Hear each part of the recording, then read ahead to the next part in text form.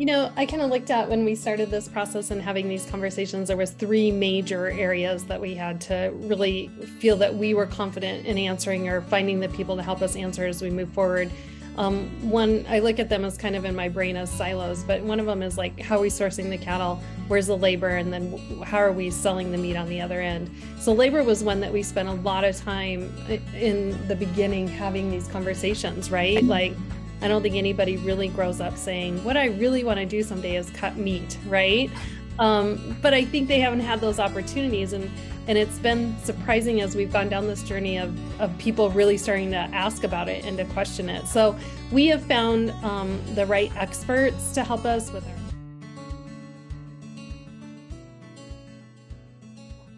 Hey, I'm Shay, and I'm your host for the Casual Cattle Conversations podcast, the beef producer's place to explore new ideas and management practices to improve their lifestyle and operation. Now, before we dive into today's episode, I want to let you know that I am now open for speaking gigs. So if you want me to lead a workshop, be on a panel, or deliver a keynote at your next event, you can connect with me on my website, casualcattleconversations.com, and just use the contact box and I'll get back to you. So with that, let's dive right in to today's episode. Hey folks, I want to take a quick second to talk about a company that's doing some pretty cool things, because we all know as cattle producers that funding and finances can be a little stressful, but Harvest Returns makes things simpler. Cattle ranching is hard work, but finding funding to start or grow your operation doesn't have to be. While traditional bank loans still have a place in finance, some ranchers have transitioned to an alternative form of funding through passive investors. Harvest Returns has raised over $12 million for multiple cattle ranchers across the United States. Harvest Returns works with each ranch individually to help develop flexible terms that best suit the business's plan and cash flows.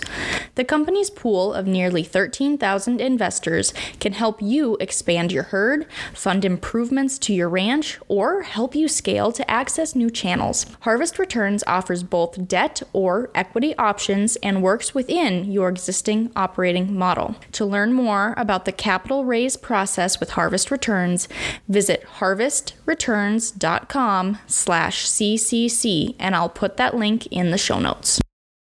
All right. Well, Troy and Stacy, it is a pleasure to have you on the show today, because today we're going to talk a little bit about kind of what you're doing in the industry that's a little new and not necessarily related to the cow-calf side, because you are starting North Prairie Butchery, correct? That is right. Awesome. Awesome. And so tell the audience where you guys are located at today. Where's that located? Where are you guys located? Yeah, so we're located kind of north central part of South Dakota. Faulkton is the name of our town. We farm and ranch here just west of Faulkton, and it's where I grew up and on our home place here. And so yeah, we've been in the cow-calf backgrounding business, I guess, for a lot of years. Stacy and I are both fifth generation in our family to be involved in beef production, and as the environment of the beef industry has continued to evolve, and we continue to look at how we could evolve our business. This here about a year and a half, 2 years ago, kind of came to us that we really needed to start investigating what it would take to build a beef processing facility of some sort. We didn't quite know what we were necessarily looking for, but started down that path, and it's kind of what got us to today is building this facility here to help with some of the harvesting issues that we've experienced over the last few years. So you both come from ranching backgrounds, correct? Yes, we do. Yep. And we're raising the sixth generation. We have three children that are a part of the operation. Our son is now a sophomore at South Dakota State University, but our daughters were just out helping us yesterday, trying to get the barn ready for calving. Well, awesome. So Stacy, are you from South Dakota too? Yep. I was raised on the western part of the state. So I'm originally from the Sturgis area, for those that think motorcycles and not cattle when they think of Meade County on that side of the state. But yeah, my family was a cow-calf producers, backgrounding operation, similar to what we do now. Okay, so right now you're on when we think about the segments of the beef industry, you've got cow-calf, you've got backgrounding, and you've got the meat side. So you're involved in about 3 different segments. Do you have anything else that you're kind of doing in between there too? No, I think at this point we're covering all the bases. We've when I grew up, we were primarily, cow-calf operation, and then we would background our calves. We've got a little backgrounding yard here, and then typically sell those calves, February time frame. They'd be weighing, 800, 900 pounds or something, and get rid of them kind of in time for calving to start again. And that was kind of how we had, done it for quite a few years, or how my dad did it. And when we took over, we wanted to look at expanding that and trying to capture more value. And so we started finishing our calves. We worked with a couple different yards down in Kansas. We would send them down there after we had backgrounded them, and they would finish them for us. And so we were retaining ownership all the way as we'd market those calves on the grid through a couple different packers down there. And so that worked for pretty well, and saw a lot of big gains in what we were trying to do. And then we'd always done a little bit of freezer beef here, and had an opportunity to grow that with a restaurant partner down in Sioux Falls, South Dakota. And so, and that has really started to take off and do really well. And it's been a fantastic partnership with them. We've worked with them now for, about a year and a half or a little longer. And we've both kind of worked out the kinks and feel like we're in a really good spot to continue to expand that. And so that's one of the reasons that we've looked at trying to build a facility, because our issue is getting these cattle harvested. We don't have a little local locker plant. We drive quite a ways now to get to a couple of different inspected facilities, and we're, it's 150 to 250 mile round trips, and we're taking, 2 to 4 at a time, and then going back, getting that meat. And so that's kind of how it all came to be. We've, struggled with getting some cattle harvested down south like we used to, and everybody sort of experienced that if you finish cattle, and whether it was COVID or packing plant issues that had to shut down for a time period. It's just it was getting really frustrating when you had good cattle and you do all these things, and right at the end, the last thing you need is to basically harvest all your hard work and can't get it done. And then right here locally, essentially, we in our state, we've got people that are saying, boy, we'd love to buy your beef. And so why are we shipping them? Why are we shipping them 600 miles south if we've got some markets here that we could tap into? So we're basically at this point, trying to basically really going from pasture to plate at this point, calving them out here, finishing them all here, and serving them locally. Wow, that is awesome. So do you two want to talk a little bit about, what that process looked like as far as starting North Prairie Butchery, and talk about where you're at today with that process? But how did you get started? What did that process look like?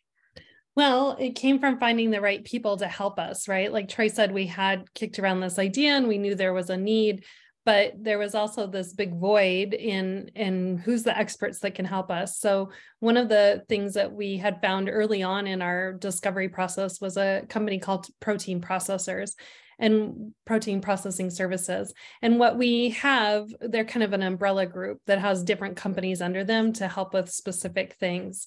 And that started with helping us with our feasibility study, right? Like it's all got to start with the numbers and what can we do and what does that look like? And I think when Troy and I first started this conversation, we didn't have a 25 head a day facility in mind, but it quickly showed us with the numbers that that's what it really needed to be. We certainly modeled other sizes, 50, 100, but when it came down to it, the 25 head a day really fit not only what we felt comfortable with, but also our community. When you start to talk about labor and you start to talk about marketing that beef on the other end and sourcing the cattle, of course, it was a number that we felt very comfortable with and are excited about that size and opportunity with that size. So that's where you get started. And once we had that and our business plan put together, really the pieces have just continued to fall for us in that we've hit maybe little bumps in the road or had to stop and question things or make sure that we're on track. But when you have a really good model like that, it just starts to fall together on how you accomplish it. So what were some of those bumps and challenges then? Oh, just really, yeah. having this vision of what exactly Right. we wanted to build, so we, like Stacey said, we kind of got, we got the feasibility study and wrote this business plan. And then it's like, okay, so how do you want to handle different things? Right. How would we handle cattle receiving? How are we going to distribute meat? How are we going to, what services are we going to provide? What type of packaging and labeling and are we going to do aging and smoking and you name it, right? You start to go down this long list of right. How big does the cooler need to be? How big does the freezer need to be? How I think it's more of just those like Troy said, processing through literally in our conversations with other experts and people of what they need to do. A project of this size takes financing and it takes partners that have vision. It takes keeping up with your numbers on it feels like a year ago when we really started to have this process put in place. We're in a completely different world financially than we were a year ago, right? And so those have been some of the challenges, but certainly not something that's held us back or deterred us in any way. So did you go look at other facilities similar to that size and bigger, or what did that process look like so that you could see what was going to work? Because the inside of whether it's a large packing plant or a small butchery, they can be so vastly different, and there are so many moving parts and pieces. Yeah. And I don't think there's any two of them that look alike. No, there really isn't. So there's no magic stamp that you can put on and say, here's the perfect thing. Because it really came down to what, all the things we wanted to do inside of there actually too. And so, yeah, we did. We were very fortunate. We got to go. We looked at a facility over in Wyoming. We looked at one down in Missouri. Stacey and I, through our experiences from clear back at our days at South Dakota State University, have been into packing plants at different times over the years and seen some, seen the big ones. And so we've kind of had a feel for that too. But I think that was one of the things that we really liked about going and looking as we saw a brand new facility, heard some things that they wish they'd have done differently.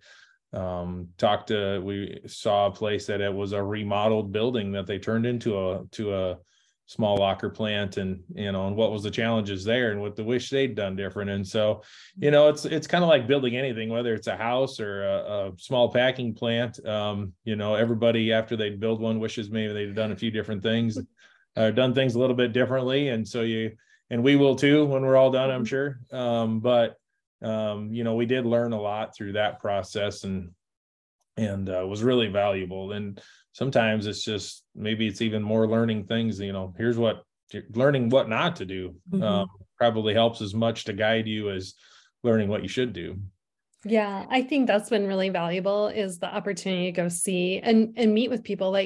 For the most part, people have been so giving on that open kind of door to say, well, I wish we would have done it like this, or this is what we're going to do different when we build on, or, whatever the conversations were that we've had. And really our protein processing has really helped us too with that. They've brought the experts through that have helped us answer those questions and navigated those questions when we had them at times, to give us options or to think through things. And that to us has been really valuable. It's a processing facility of any kind is all about flow, right? And how do you get product to flow through there and people to flow through there? And we've really spent a lot of time on our building design and looking through that of how the product would flow, how the people would flow.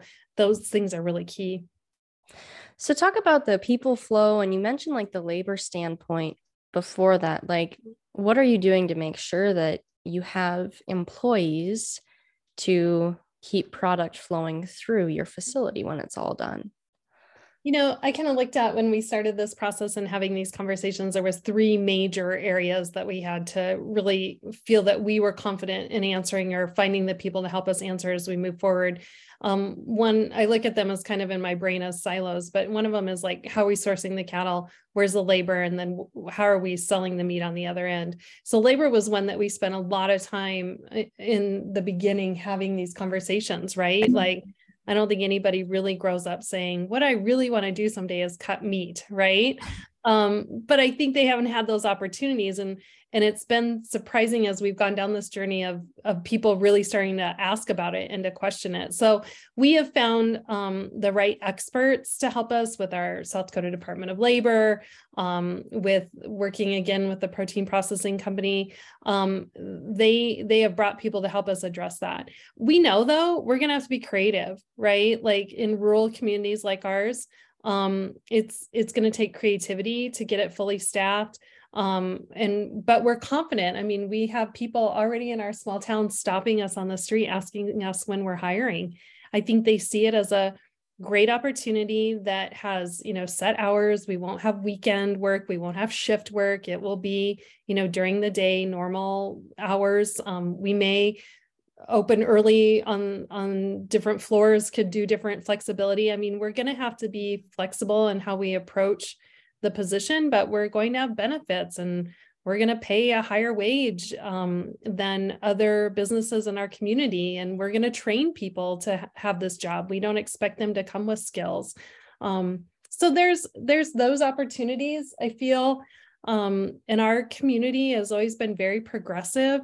I think we can pull too from other surrounding areas because we will have good wages and good benefits for jobs.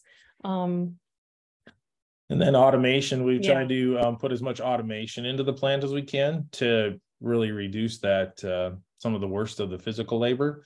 So there's a lot of things you can do that maybe weren't as available in years past, but now you can put lifts on some of the equipment. So you're basically we're pushing carts, and you push a cart onto a lift, and then that can dump, say, meat into a grinder or into the stuffer or some of those types of things. You're not having to, pick up lugs of meat and, lift them up over your head and dump them. And so those are, a lot of those, and it's kind of common sense thing, but it takes a little bit more money, but that really widens your labor pool, right? You don't need to be a weightlifter per se to come work for us. We can take a lot of people with different skills and different abilities and find a home for them in our plant. So that was really important to us as well.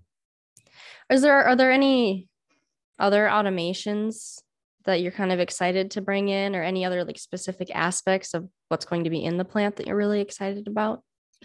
Yeah, I mean, I think a couple of things. One is maybe not automation, but just I would say this flexibility. So we would be able to, we're going to do as much custom work as we can, whether it's just, an individual wants one freezer beef a year for their own personal use, or if you've got other ranches like ourselves that are doing some direct beef sales, and we want to do as much of that custom work as we can because we know that need's been out there for a long time, and we're going to provide we'll have the capability to do custom labeling.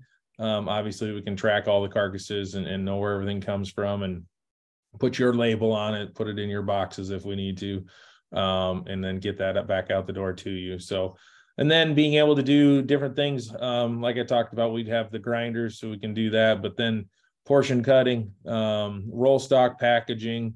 We're going to have 2 smokehouses in the facility, so we can do all of your sausages and snack sticks and jerkies and those kind of things. We can do wet aging or dry aging, either or. And then, we're going to have a retail outlet that goes with it as well. So we're going to do, like I said, as much custom work as we can. And then at 25 head a day, that's, we're going to buy some cattle as well to run through the chain. And we're going to market that beef, probably in a couple different branded lines. And so having all of those pieces in there gives us a lot of flexibility to sort of adjust to whatever the market's telling us, whether it's, seasonally or as we go through the cattle cycle. on a longer term basis, however that is. We think that's going to be some of the key to our success. Do you see that custom work as something, I mean, I know you're not quite into it yet, but do you see that being something that's going to be more challenging on the labor front or bring up other challenges compared to just being more straightforward with what you're offering? Or do you think it'll be more beneficial in the long run? No, I think you know, when you get into the custom, you're gonna have different cutting directions, right? Or instructions that you're gonna need to be following. We've talked a lot about, you know, how do we get that communicated to on the floor. I think some of those ways that we can do that though, is we're probably not gonna, you know, it's not gonna be a one custom beef comes through and then it's two that we bought for go here and then one more custom. And you know, we'll probably have days that are just custom work, and you just kind of got to know that every time you start cutting, you got to make sure you're looking at the right instructions. And then there's going to be days when we're just doing all, you know, they're all the same. And you know, along with the beef, we're going to offer pork and bison as well. So, and that's probably going to be the same type of deal. We're probably not going to, we'll do hogs one day a month or something like that. And that's all we'll do. So we're going to try to be a little bit smart on how we schedule things. So it's not so haphazard about what's coming down the line. We just know today's here's what we're going to do, and tomorrow's maybe going to be a little different. And I think too, that sort of work is kind of fun too, because it's not just the same thing every day over and over again. But I think too, like they've come a long ways in software that's available for that. And like one of the plants we toured on the TV screens in the fabrication floor is the cutting instructions, right? So it's not just this piece of paper that has to follow it through, or, you know, like you're imagining some of our smaller, more custom type lockers haven't been able to invest in that kind of technology perhaps, or maybe didn't want to. There is so much technology out now that helps with that information. And so I think take some of that margin for error perhaps out, because it will be so much more knowledgeable for the people that are on the floor. They can just look at the screen and be like, oh yeah, this is what we're doing, and this is and that. And so I think there's that kind of information that can flow that helps your employees be successful, because they'll have that knowledge. Awesome. So what are you going to do for like a rendering facilities? I know that can be a challenge for some of the smaller plants. So what does that look like for you guys? Yeah, that's another big question that we get a lot, and is one of the big ones we had early on as well. And so rendering is a challenge. There's really not much rendering available to us that's economically close enough.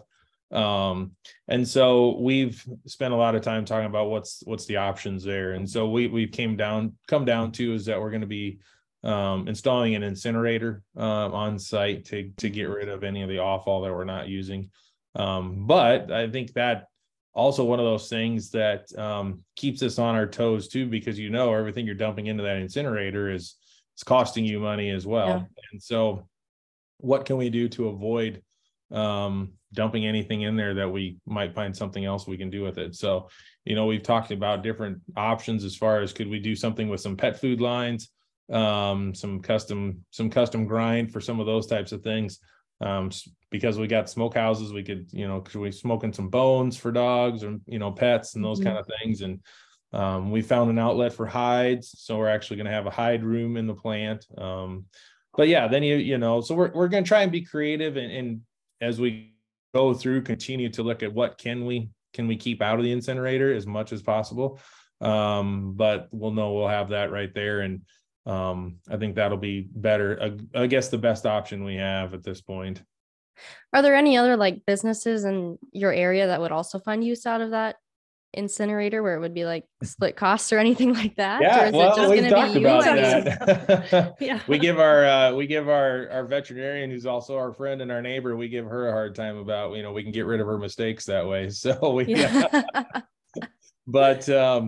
but yeah, I mean, that's just it. You know, we've where we're building the plant, they've got a brand new hardware store there, and you know, obviously they have some cardboard waste and some of those things, and we've got you know, just because of our location, you know, recycling, it really isn't an option. And And we know we got to have a certain amount of dry matter that goes into the incinerator. So you got things like that, or scrap pallets, or you know, you start to think about those kind of things. And so yeah, I mean, I don't know that it's necessarily a money maker per se, but yeah, it might be kind of interesting if you have, you know, it's like a lot of things, maybe wouldn't have thought about that before, but all of a sudden you have this thing in your community, and sort of lets you start to think about, well, what's the better ways to utilize some of that stuff.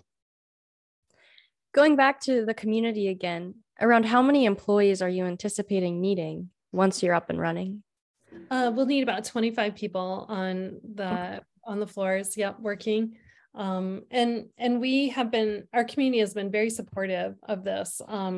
Probably for the last, I don't know, COVID always throws things off, but the last 3 to 5 years, the economic development has a community meeting here in our community, and the need of a processing plant has come up in the top 5 all of those years. So our community has been very open to it. They've actually tried to recruit people to come in and open a processing plant over the years, and it just hasn't been successful. So we're very excited that we have that support. That's often one of the questions we get pretty early on too, is, well, how does your community feel about this? And so we're very fortunate in that way that, as I've said before, we have a pretty progressive community, and they have been supportive in every way. Hey folks, I want to take a brief break to talk about one of my favorite calving books. And you know, if you're tired of the hassle of managing your cattle records, I want to introduce you to Cattle ID because it will do the work for you. The Cattle ID platform makes it easy to store, share, and collaborate on all your herd information from your mobile device. It saves you a lot of time and effort. Plus, you get access to actionable analytics that can help you and your team make better decisions for your ranch. Don't just take my word for it. Try Cattle ID and feel the magic of hassle-free ranch management for yourself. Seriously, sign up now and see the difference it can make for you and your team. There's a link in the show notes. So what do you want beef producers to know as they kind of hear your story and hear that this is becoming an opportunity, because it's going to serve more your local area? But let's break it down, and let's start with like local beef producers. What do you want them to know about what you're going to be providing for the community and the resource that you're building? Well, I think we've had a lot of conversations with producers since the word has been getting out that we're building the butchery. And I refer to it as dreaming, because a lot of them haven't been able to really think about expanding their direct sales business or even their freezer beef kind of sales because they can't get them processed, right? And for us to start to have these conversations with them to say, we could do more, and how do you start to ramp up on your end to be prepared and be ready and think about all the things that you need to think about. You can really hear people start to have serious plans that they're putting together, and new business outlet streams for them, and how our business can help them reach that, right? Like Troy said, by putting on custom labels and being able to put it in boxes that they want, or just those opportunities. And I think that's what's been huge. And these aren't just probably, I'd say, in our local area. We're having conversations from hundreds of miles away, because people can bring a whole trailer load or a semi load. We'll be able to take a semi load and house them overnight. The ones that we're not able to process during one day, we'll be able to process them the next. So those start to change the game when you can have those conversations with producers about what it means to their business and their enterprise, and could they bring a child home because they can add this new enterprise, or can they, develop something different than even they've been allowed to think about, because we just don't have this in our state, and it could allow that. So you talked about finding the right people earlier, but how did you make sure you were finding all the right relationships? Because you're looking at the rural economic side, you're looking at the design side, there's got to be environmental regulations, you're looking at USDA inspection. Like you know way more all the hoops and regulations and everything you jump through than I do. I'm just, going off of what I've heard other people say. So how did you make sure that you found all the right people and connections to get those squared away easier? Yeah, I mean, I think Stacy and I were in a unique position to kind of tackle this project just because of some of the experience we have had in the past, and the network of folks that we do know. I think that's all played into that. And so I would say we knew more than enough to be dangerous to get started on this. But I mean, we had a pretty good working knowledge of, the basics of what this would take. And then you got to find the details. And so, as we were looking around and trying to find the right folks to help us, essentially you start making phone calls, right? Mm-hmm. And you ask people, and if they don't, maybe they can't help you, but maybe they know somebody who can. And you continue to go down those paths, and it's like a lot of things in life. You can tell pretty fast if, the folks you're talking to kind of know what they're doing, or, can graft your vision of what you're trying to do. Mm-hmm.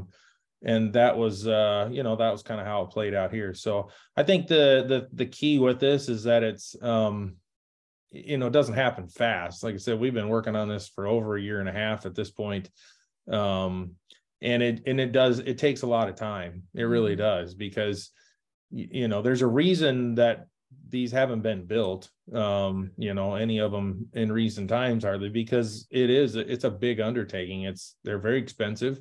There are a lot of hoops to jump through. You got to figure out everything from where you're going to get to cattle to where the wastewater is going to run out of your plant. And how do you handle everything in between? And, like Stacey said, just from even the time we started on this project to now, the economic conditions that you're dealing with. I mean, interest rates as we all know, have doubled or tripled, and the cattle cycles feels like it's in a completely different spot than it was a year and a half ago. And so those are all the things that continue to add up in there. But I think one thing that this has done is it showed us how important it was to have this flexibility in the system. When we first got our feasibility study back, that suggested don't do any custom work, right? The money is in buying cattle and selling beef, because cattle were pretty, mediocre priced, and beef was high. And today it's almost flopped. I mean, cattle have come up, fat cattle have come up in price. Commodity beef prices have been a little stagnant. And now it says, geez, you should do more custom work. So we've learned as we've gone through, even though we haven't, tipped over a shovel full of dirt even on the project yet, we've actually learned a lot about the process and the business side, just from continuing to watch our model and continuing to put new data into it and see what it tells us to do. And I think that right there tells us we started with the right people, because we do have such a good model to continue to work with. And so it's gone good though. But there was time last summer we really had to sort of pump the brakes. There was a part of it that we were trying to figure out that was taking more time, and some of the first thoughts we had or advice we were given on how to handle it, we honestly weren't comfortable with it. And so we kind of pumped the brakes, and we made some more phone calls and found some more people to talk to, and through our network, and friends of friends type thing. And we're able to put together an answer that we were comfortable with. And that's, that's, you don't want to make stub your toe too early in this process. So it's okay to, as frustrating it is that it takes this amount of time, it's okay to slow down and make sure you're doing it right. Excuse me, good starts are worth it. Yeah, it is. I think I've been so grateful at how generous people are, right? So people don't see us as competition, or they just want to share their knowledge and their information and help you navigate things. I really do think that most people are good people that want that, right? And we've just been really fortunate, like Troy said, with our network, to find those people really quickly to get those answers and help us navigate when we run into these little snags. So where is this beef going after it leaves the plant? Like you said that some people are doing customs, right? So maybe if they're doing direct to consumer, like, obviously they're in charge of part of that, but where else is it going? Like, is it going to go into local grocery stores? I know you mentioned like restaurants earlier, like where's this beef going to end up? Yeah, that's a thing that we'll continue to work on. So, the what we're working off of right now is our own personal experience of marketing our own beef, and that's a pretty small sample size compared to this project we're talking about. It's going to be over 6,000 head a year. So all of those have to grow together. Kind of when Stacy was talking about the silos that are all connected, but we got to have enough labor.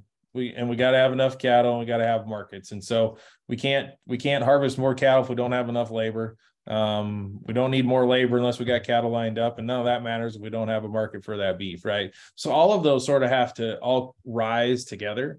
We planted a lot of seeds out there. We can't go to anybody today and price it and say when we're going to have it. It's a lot of theoretical conversations, obviously, but we've turned down a lot of restaurant business in the last year, and so just getting back with those folks and continuing to update them on how we're getting along with our construction and where we're at in the process. But yeah, we've really got, we've got a lot of options. It can go into grocery stores. We can, we'd love to get into more restaurants, continue to grow that business. We're going to have a retail store right attached to the butchery.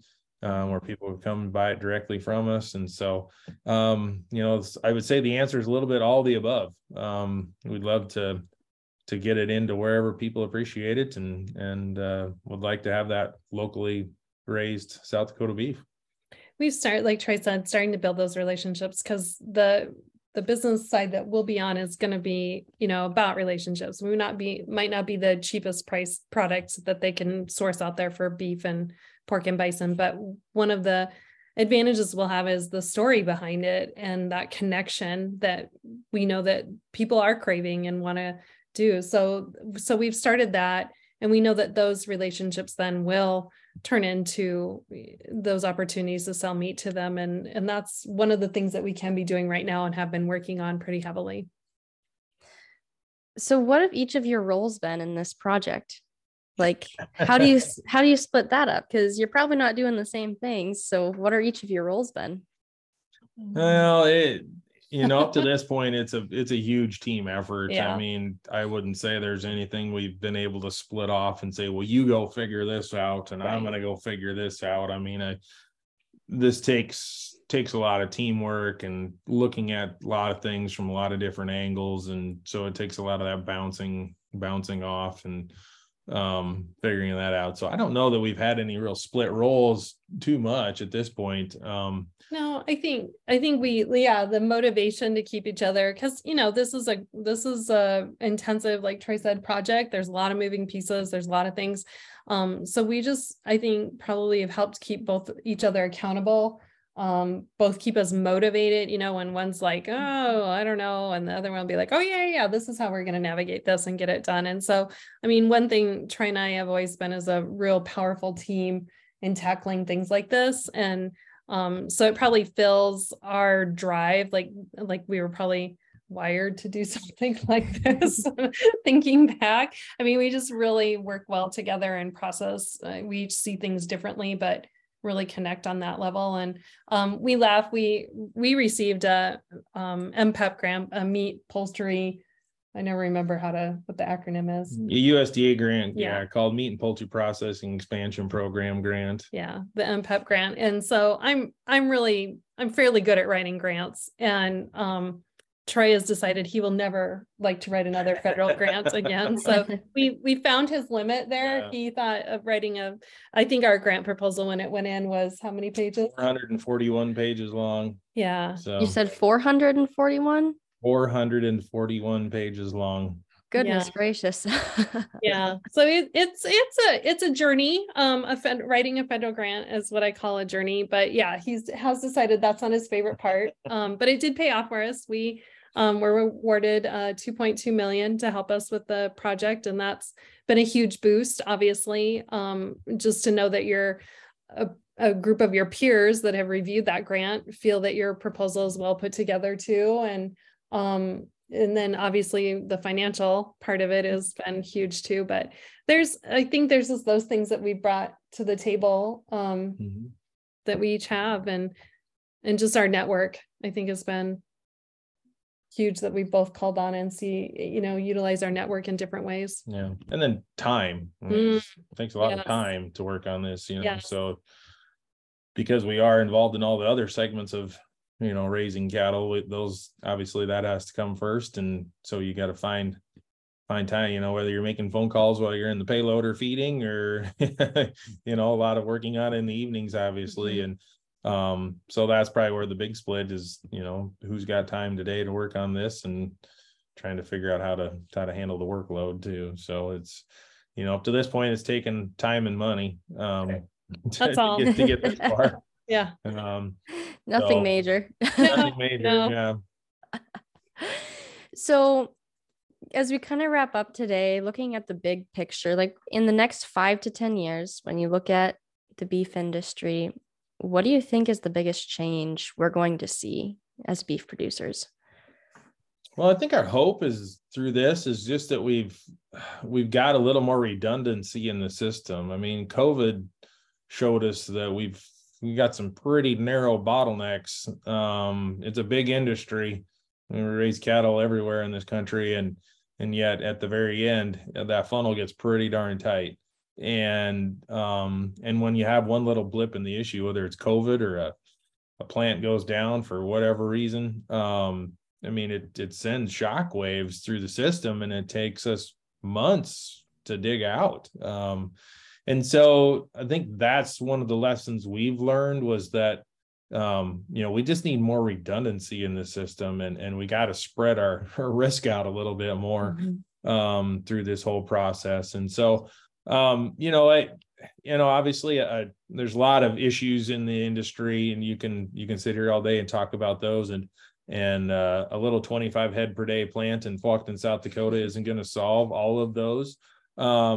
But for us, it was like, what's a step that we can take? Not too many people are set up to go build a new 6,000 head per day plant. And in my opinion, we don't need another one of those, because you're right back to where you got a handful of these. And when a 6,000 head a day plant has a trouble, it's shut down. When a 25 head a day plant has trouble, it's shut down too. But we don't, it doesn't cause so many issues. And so I think as we look forward, to me, it's more about what do we do to get more of these types of facilities into more rural communities. There's a lot of places in cattle country you could build a 25 head per day facility and have enough water, have enough labor to do this. There's not many places you can build these giant plants. And so what about spreading these out a little bit more and getting a little bit closer to the cattle, and hopefully in 5 or 10 years we can say, hey, yeah, that wasn't a bad plan to have a few of these around. So. Yeah, I think what they could do to boost some rural communities, and when I look at, the opportunities in 5 to 10 years that we could see in our rural communities, to say, could that next generation come home and offset, working in the plant, maybe, like I said, where it's going to take creativity, and then they still be able to be home helping on the place part-time, because there's always enough labor to go around, and especially in the cow-calf segment, but not always enough cash flow to support a full-time families. And can our plant help give that dream to families to have that flexibility and that opportunity, and it's a win-win. So I agree with Troy. There are so many challenges that we could talk about in the industry side. I more like to look at it and say, what can we create with opportunities to address those challenges? And that's where we feel the butchery really is able to do that in our little corner of the world. Well, awesome. Thank you very much to both of you for being on my podcast and visiting with me today. I really enjoyed your story. And where can cattle producers go to learn more about what you're doing? Is there a website? Is there social media? Where do you want people to go to? Yeah, you bet. All the above. NorthPrairieButchery.com. You can check it out there, and you can find us on Facebook and Twitter as well, at that same deal. But as you're looking at this and you're thinking about it, what I tell people is if Stacy and I aren't going to be able to do all of this on our own. We can't just magically two of us make this happen. So we need a lot of support from other producers. So as you're looking at our information and thinking about it, and thinking about what could a 25 head per day beef, pork, and bison processing facility mean to you, or if you've ever said, boy, I wish we had something in our area, or I wish we had something in our region like this, then we really encourage people to get on there and find our contact information on there and just give us a call, because we're going to need support to make this happen. And that's what we're really encouraging people to do today. So yeah, check us out at northprairiebutchery.com. Well, awesome. Thank you very much again. All right. Thanks. Thank you. And that's a wrap on that one, folks. Thank you for tuning in today and joining in on the conversation. Be sure to take this a step further and take the advice you learned and implement it on your operation. If you want to have a conversation about it, head over to my social media and send me a DM by following @CattleConvos and connecting with me there. Have a great day.